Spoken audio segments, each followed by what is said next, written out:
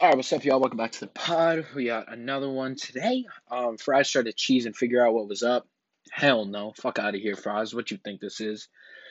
Um, we got a couple topics today. I'm gonna cover Zion. I'm gonna cover buyout market and the implications of the buyout market, and then I'm gonna talk about B Souls. He's another YouTuber content creator that I did enjoy. I'll talk about him a little bit because he had a really stupid tweet recently. Um, but that's regardless. We'll get to that. That'll be interesting. But we're going to start with the buyout market because two big names, LaMarcus and Drummond, both got signed. Drummond obviously going to the Lakers. He got injured right away, which was awesome for me at least because I'm playing him in fantasy. But obviously, speedy recovery for him. Hopefully, it's not too serious. I saw a tweet today. I think it was from Woj. It doesn't seem too serious. They think he's going to miss 1 to 2 games at most. But it's funny. LaMarcus played like maybe, I don't know if it was like 10, 20 minutes. Man, I saw Lakers fans slandering that man right away. Like, it was funny, bro. It was funny because this man played like 10 minutes. And I saw a Lakers fan tweet out, Drummond, you are not a guard. And I don't watch the game, so I don't know what was up, but I thought that was funny. The Drummond signing could either be really big or really nothing, in my opinion, because I think we're going to see here whether Drummond was an empty stats guy. A lot of my friends believe that Drummond is an empty stats guy. I am more on the fence about it. I believe that Andre Drummond, you have to have some skill to average like 15 rebounds a year. You have to have some skill to be running the rebound title every year in the league. So we'll see, but this Drummond signing could prove to be something or nothing, and we'll have to see because damn AD won't play the damn center position. The Marcus Aldridge signing, I've been telling people this too. It literally means nothing. Even though I think he like went off right away against the Hornets. He had like 11 points in like 5 minutes or something crazy like that. But this LaMarcus Aldridge signing means nothing. It literally means it's like the Blake Griffin signing. It means absolutely nothing. That's not true. The Blake Griffin signing means more than LaMarcus Aldridge signing means. The Nets are just addressing their depth, but they're addressing their depth in a way that doesn't really help them. Besides their depth, like they're collecting these names, but these names still can't play defense. Like the biggest problem on this team is still defense. Now the Brooklyn Nets may be a special case, and I think that they are a special case where you just kind of don't need to play defense because you have three of the best scorers in the league. This I've said this before. This super team is just an anomaly. It's an anomaly. It's something that we can't judge. We can't compare it to the Heaters. We can't compare it to the Celtics. We can't compare it to any team because we've never seen anything like this. We've never seen anything quite like this before. But overall, I don't think the LaMarcus Aldridge signing is going to be anything crazy. I don't think it's going to have a huge impact. I think LaMarcus will add more leadership to a locker room that's full of it, and it'll add more scoring to a team that really doesn't need more scoring.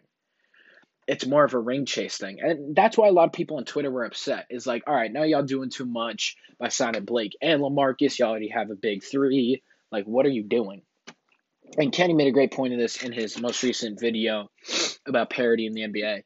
But like the same people, right? The same people that criticize LaMarcus Aldridge and Blake Griffin for going to the Brooklyn Nets and criticize Kevin Durant for going to the Warriors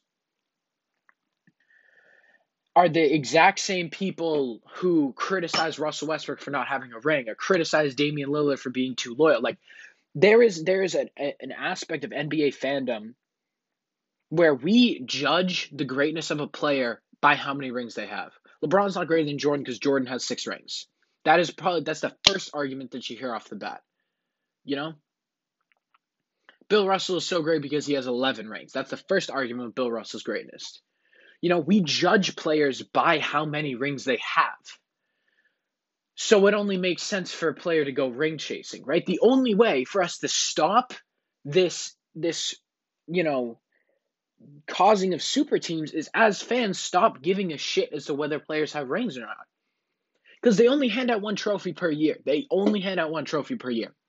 And if players understand that their value and their possibility to get in the Hall of Fame is reliant on a ring, they're going to go try and get a ring. Kevin Durant was always like, yeah, but he doesn't have a ring yet. So he fucking went to Golden State to win a ring. I would have done the same thing. I just would have not responded to people on Twitter. I would have been like, yeah, deal with it. I wanted to win a ring. Because we as fans value the championship so much, it's hard to get mad at players when they take the easy route to go win a championship. Stephen A. Smith. Russell Westbrook had the 30-20-15 game. Stephen A. Smith went on first take the next day and said, hey, man, great job, but you don't have a ring. So I don't care. So basically, Stephen A. Smith criticized the guy who has not taken the easy way out. And also criticized a guy in Kevin Durant who has taken the easy way out. So how do you win? How do you win in Stephen A. Smith's world? Do you ring chase? Or do you not ring chase and not win a championship? Russell Westbrook could have a couple rings if it wasn't for some unfortunate injuries to those Thunder teams. He really could have a ring. He don't get his knee blown out by Patrick Beverley. He might have a ring. Him and Kevin Durant don't blow a 3-1 lead to the Warriors. He might have a ring. Kevin Durant don't go out with a plantar fascia injury. They might have a ring. The point is that I think it's unfair to get mad at players who ring chase when we as fans value rings so much. It's a very tedious line because when LaMarcus Aldridge signed with them, I was a little upset because I wanted to see him go to the Heat. But then I took a step back and I was like, well, what do I value? I value championships. It only matters how many rings you got on your fingers. And so why wouldn't he go to Brooklyn? If I was LaMarcus Aldridge, if I was any free agent right now, I would be pushing to go to Brooklyn. JJ Redick wanted to get bought out before he got traded. And that JJ Redick, I'll actually talk about this after. I'll talk about JJ after. But the point is, the moral of the story is, it's stupid as fans for us to get mad at LaMarcus Aldridge and Blake Griffin for ring chasing when we judge their careers by rings. When we judge players' greatness by rings. And Blake Griffin is a guy whose Hall of Fame candidacy changes a lot if he wins a ring. If Blake Griffin wins a ring, he might be a Hall of Famer, dog. Like, low-key might be a Hall of Famer. Marcus Aldridge, I don't know, maybe. Because from, when he was drafted until, 2 years ago, LaMarcus Aldridge was a 20-10 guy. He was just a 20-10 guy consistently, an all-star, a great player.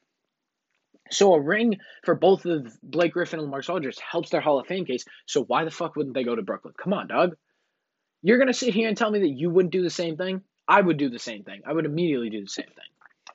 But that's regardless. More of the story is I think it's dumb to criticize players for ring chasing when we value rings above all. Next up, I guess I'll talk about the JJ Redick situation because JJ got traded and it was one of the at the buzzer trades of the trade deadline. I didn't really cover it. I just kind of glossed over it because I didn't know the nuance of it. So in November, so this is huge backstory. I listen to JJ Redick's podcast extremely consistently. Not so much because I just haven't been listening to podcasts lately. But anyway, JJ's podcast, The Old Man and the Three, I highly recommend it. It's a great podcast. Him and Tommy are hilarious, and they have really great guests. JJ said this when he signed with New Orleans earlier this year, right? I don't know when he signed with New Orleans. I think it was last year. Last offseason he signed with New Orleans. Whatever, it doesn't matter. He went on his podcast and said, I signed with New Orleans to play with Drew Holiday. So when Drew Holiday got traded, they addressed it on the podcast. And in my head, I was like, I wonder how that affects JJ. Because I remember he said, he only wants to get traded. He only signed with New Orleans to play with Drew Holiday. And that was one of the main reasons why he went. And as it turns out, he revealed on his most recent podcast that after Drew Holiday got traded in November, he went into the office and he requested a trade. He didn't do it through his agent. He went into David Griffin because they have they had a working relationship. They had a really good relationship. And he was like, I want to be traded. And David was like, you know what? Give it a month. Come back here. If you still want to be traded, I'll try and move you to a place where you want to go. And so JJ came back in a month so JJ wanted to get traded because of the Drew Holiday thing. Also just because his kids are growing up, man. JJ's 37. He has a family. He's spent time away from his family. His family lives in Brooklyn, for y'all don't know. Most of y'all probably don't know. His family lives up in Brooklyn. That's where they stay. And his son, started kindergarten up in Brooklyn. His son went back to school in Brooklyn. His other son, Knox, and something else. I don't remember his other son's name, but I think Knox started kindergarten. I don't remember. Anyway. And then the NBA was like, oh, we're starting on this day. Let's go. So he requested a trade a month later. He was like, no, I still want to be traded. And David was like, all right, we'll look into it. And JJ said that as of January, he was under the impression that he was going to get bought out. That if something, that because I think he might have gone to subsidy. It doesn't matter. There's a time period in which you cannot be traded as a recently signed player. And once that threshold passed and JJ wasn't traded like immediately in the next coming days, he was under the impression that he would be bought out. And JJ was not bought out. And JJ kind of knew in the back of his head that he was going to be traded on trade deadline day. But him and David Griffin had talked about it, and they talked about him going to teams near Brooklyn so he could be at least close to his family, right? Boston, Philly, Brooklyn itself, the Knicks. Like, they had talked about teams that he would be somewhat close to his family so he could go see them.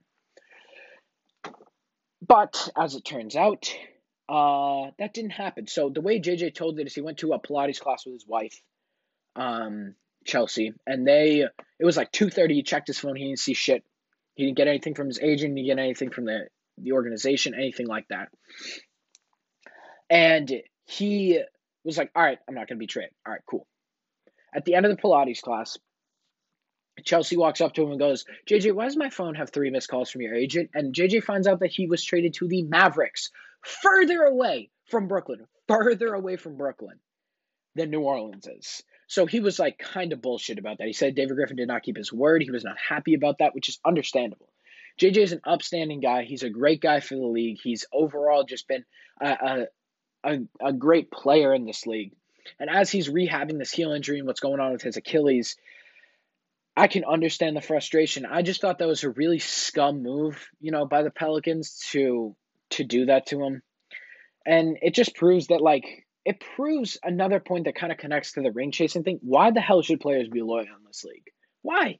Organizations treat it like a business. Why would an organization be loyal? It's pawns. You know what I'm saying?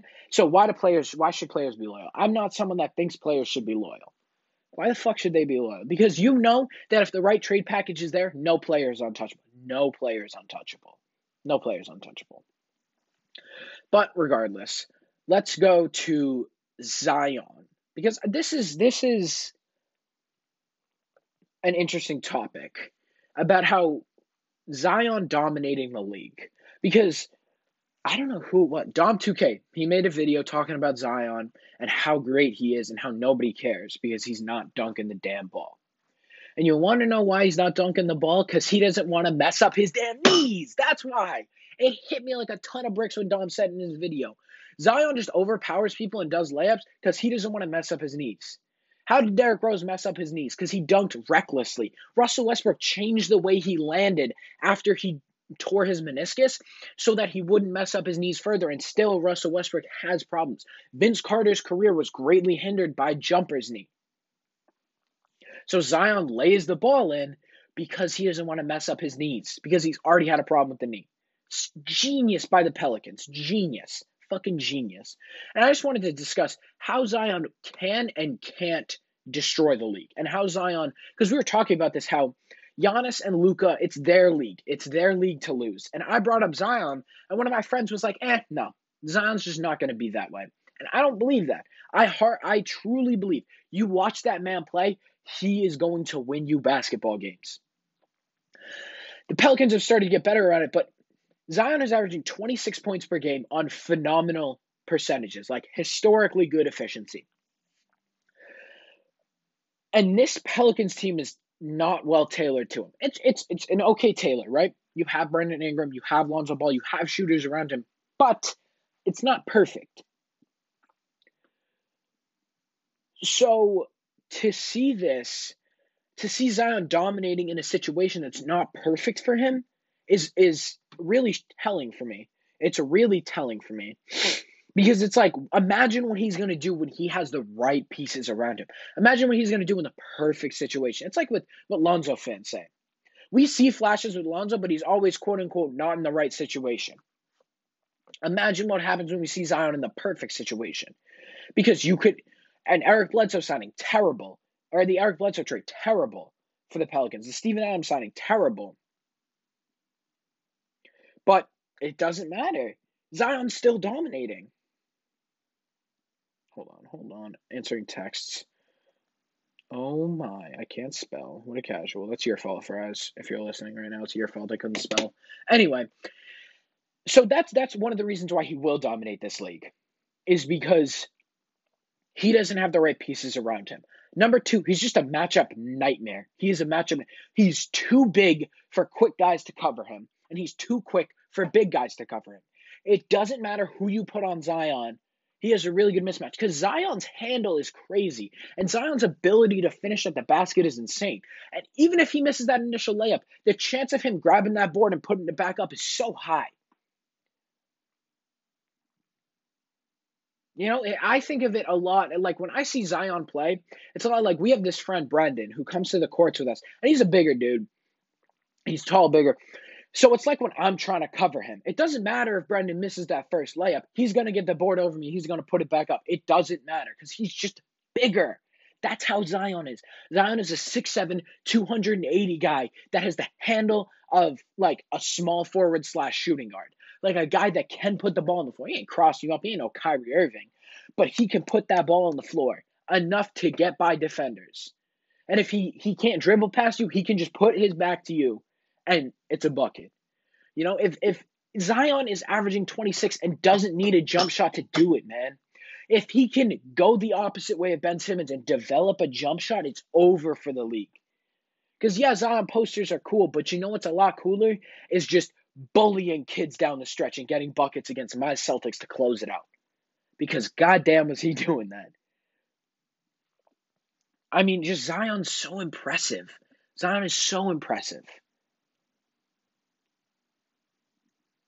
And to see him in this situation where he's clearly not in the perfect situation, but still dominating is really hopeful for me because I want Zion to be everything that he's supposed to be. And to see him kind of living up to the hype so far is really, sorry about that. I got interrupted. But to see Zion in a situation where he's not perfect and still dominating is amazing for me. I love it. And it gives me hope that he will be everything he was projected to be. He will be this generational superstar. And hopefully he can turn out to be just that. You know, I don't want him to be another Amari Stoudemire, another just big dude that's good. I want him to be that guy. I want to see that man lifting an MVP. You know? So we'll see. But the last thing I'm going to talk about tonight is B-Souls. Because B-Souls, so first of all, B-Souls is a YouTuber I really liked. His content has started to fall off lately, and that's not, I mean, it is actually kind of completely his fault because he makes the content. But he's going through finals in college. He has a lot of other things going on in his life that are not, you know, they're not optimal for making great content. He used to make really good content. He started uploading less to try and improve his content. I thought his content went downhill. There are a couple of videos I have really big complaints about. Like, he tried to rank every franchise, but it was weird. I commented on the video. I was like, there's no continuity in how you rank it. Because he was like, oh, well, the Pelicans are going to be really good 5 years from now, but didn't address anything about the past. And then he was like, well, historically, the Kings have been trash, so I'm going to put them down here. Like, it just wasn't a good video in terms of continuity. There wasn't a judge scale on how to um rank these teams and these franchises. And I commented like, what the fuck was the criteria that you were using? And he replied and was like, I tried to incorporate these 5 years, the next 5 years, and the previous 5 years, which just, if you watch the video, he didn't do. I was very unsatisfied with that. And overall, I would like to put a huge disclaimer on this. I like B-Souls. I like his content. B-Souls had recently switched his like Twitter profile picture to him in a Lakers hat. And for y'all who don't know, he's a Celtics fan. He was in a Lakers hat. It was a joke. It was a joke, but he said he was getting a lot of hate. It was a lot of racist shit because he's Asian. It was a lot of racist shit. It was a lot of shit about his weight because he's a bigger guy. So he was like, hey, I'm going to get off Twitter for a while, and I'm just going to kind of focus on YouTube. And he dropped a really good video called the 2019 Celtics, this dynasty that never was, which is a really good video just kind of taking you through the timeline of events and how the Celtics got messed up and how we need to blame more than just Kyrie Irving. It was a great video. It was obviously a painful video for me to watch, but it was a great video. I highly recommend it. And so all love to Bezos. But he had a really dumbass tweet that I wanted to talk about. He said, so he tweeted out 4 days ago, he said, y'all got on KD because he joined a super team and didn't form one. So he goes to the Nets with Kyrie Irving, a 42-40 team, and they didn't get Harden until year 2, and it was and it was through a trade, and it's still a problem. So I had to break this down actually in, I think it was two different tweets. So the first tweet I said was, same argument could be made for his free agency. Why wouldn't he go to Golden State? You're going to blame a man for wanting a ring? Like, bro, we can criticize a man who has proven he needs an absurd amount of talent. Still a super team, still weak, still a problem. That was my initial reaction. And then I quote tweeted his tweet, and that's more like analytical, looking at the tweet as a whole. Let's break down this tweet. So the first thing he says is, y'all got on KD because he joined a super team and didn't form one. First of all, he formed one. When he went to Golden State, they became a super team. The 2016 Golden State Warriors were not a super team.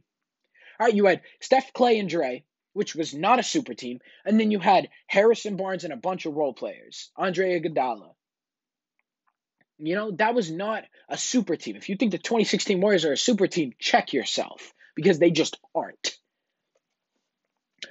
So then he goes to the Nets with Kyrie, a 42-40 team, saying that as if Kyrie Irving and Kevin Durant played that season, right? So let's read this. Hold on, let me start again.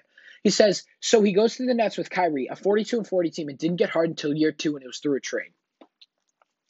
So he went to the Nets, a playoff team. He went to that team went 42-40 and made it into the playoffs without Kevin Durant and with Kyrie Irving playing like 20 games.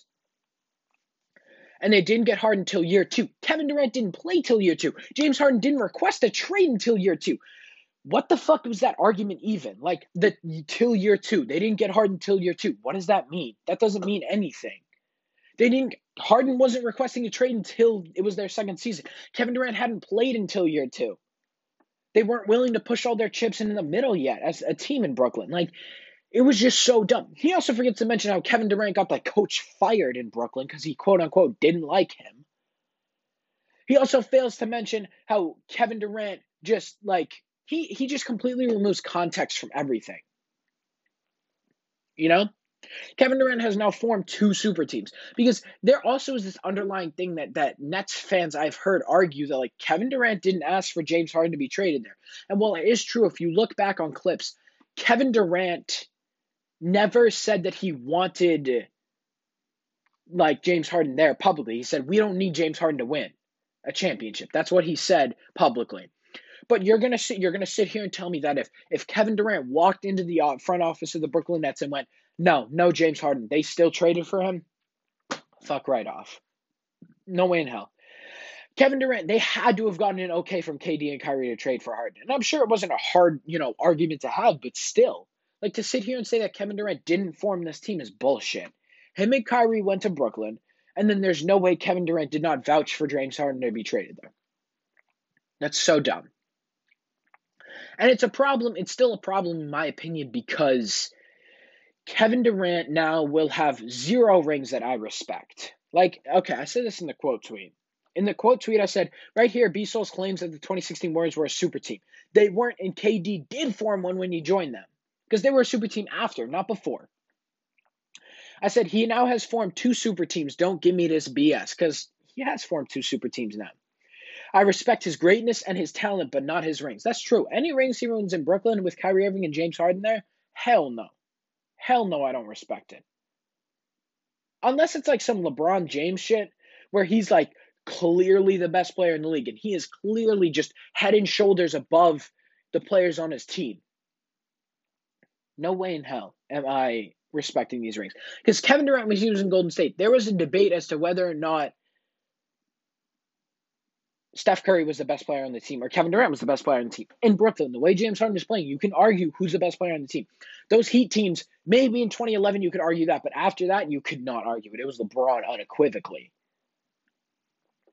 So I don't know. I wanted to close it out with that because I love to call people out for being stupid as shit on Twitter, and I thought Bezos was being really dumb on Twitter. But obviously all love to him, and yeah. But thank you so much for listening. Tweet at me at the 3D podcast. You want me to cover some? If there's anything like your team that I didn't cover, you want me to do so, just let me know. I'll try to cover it next episode. And thank you. Peace.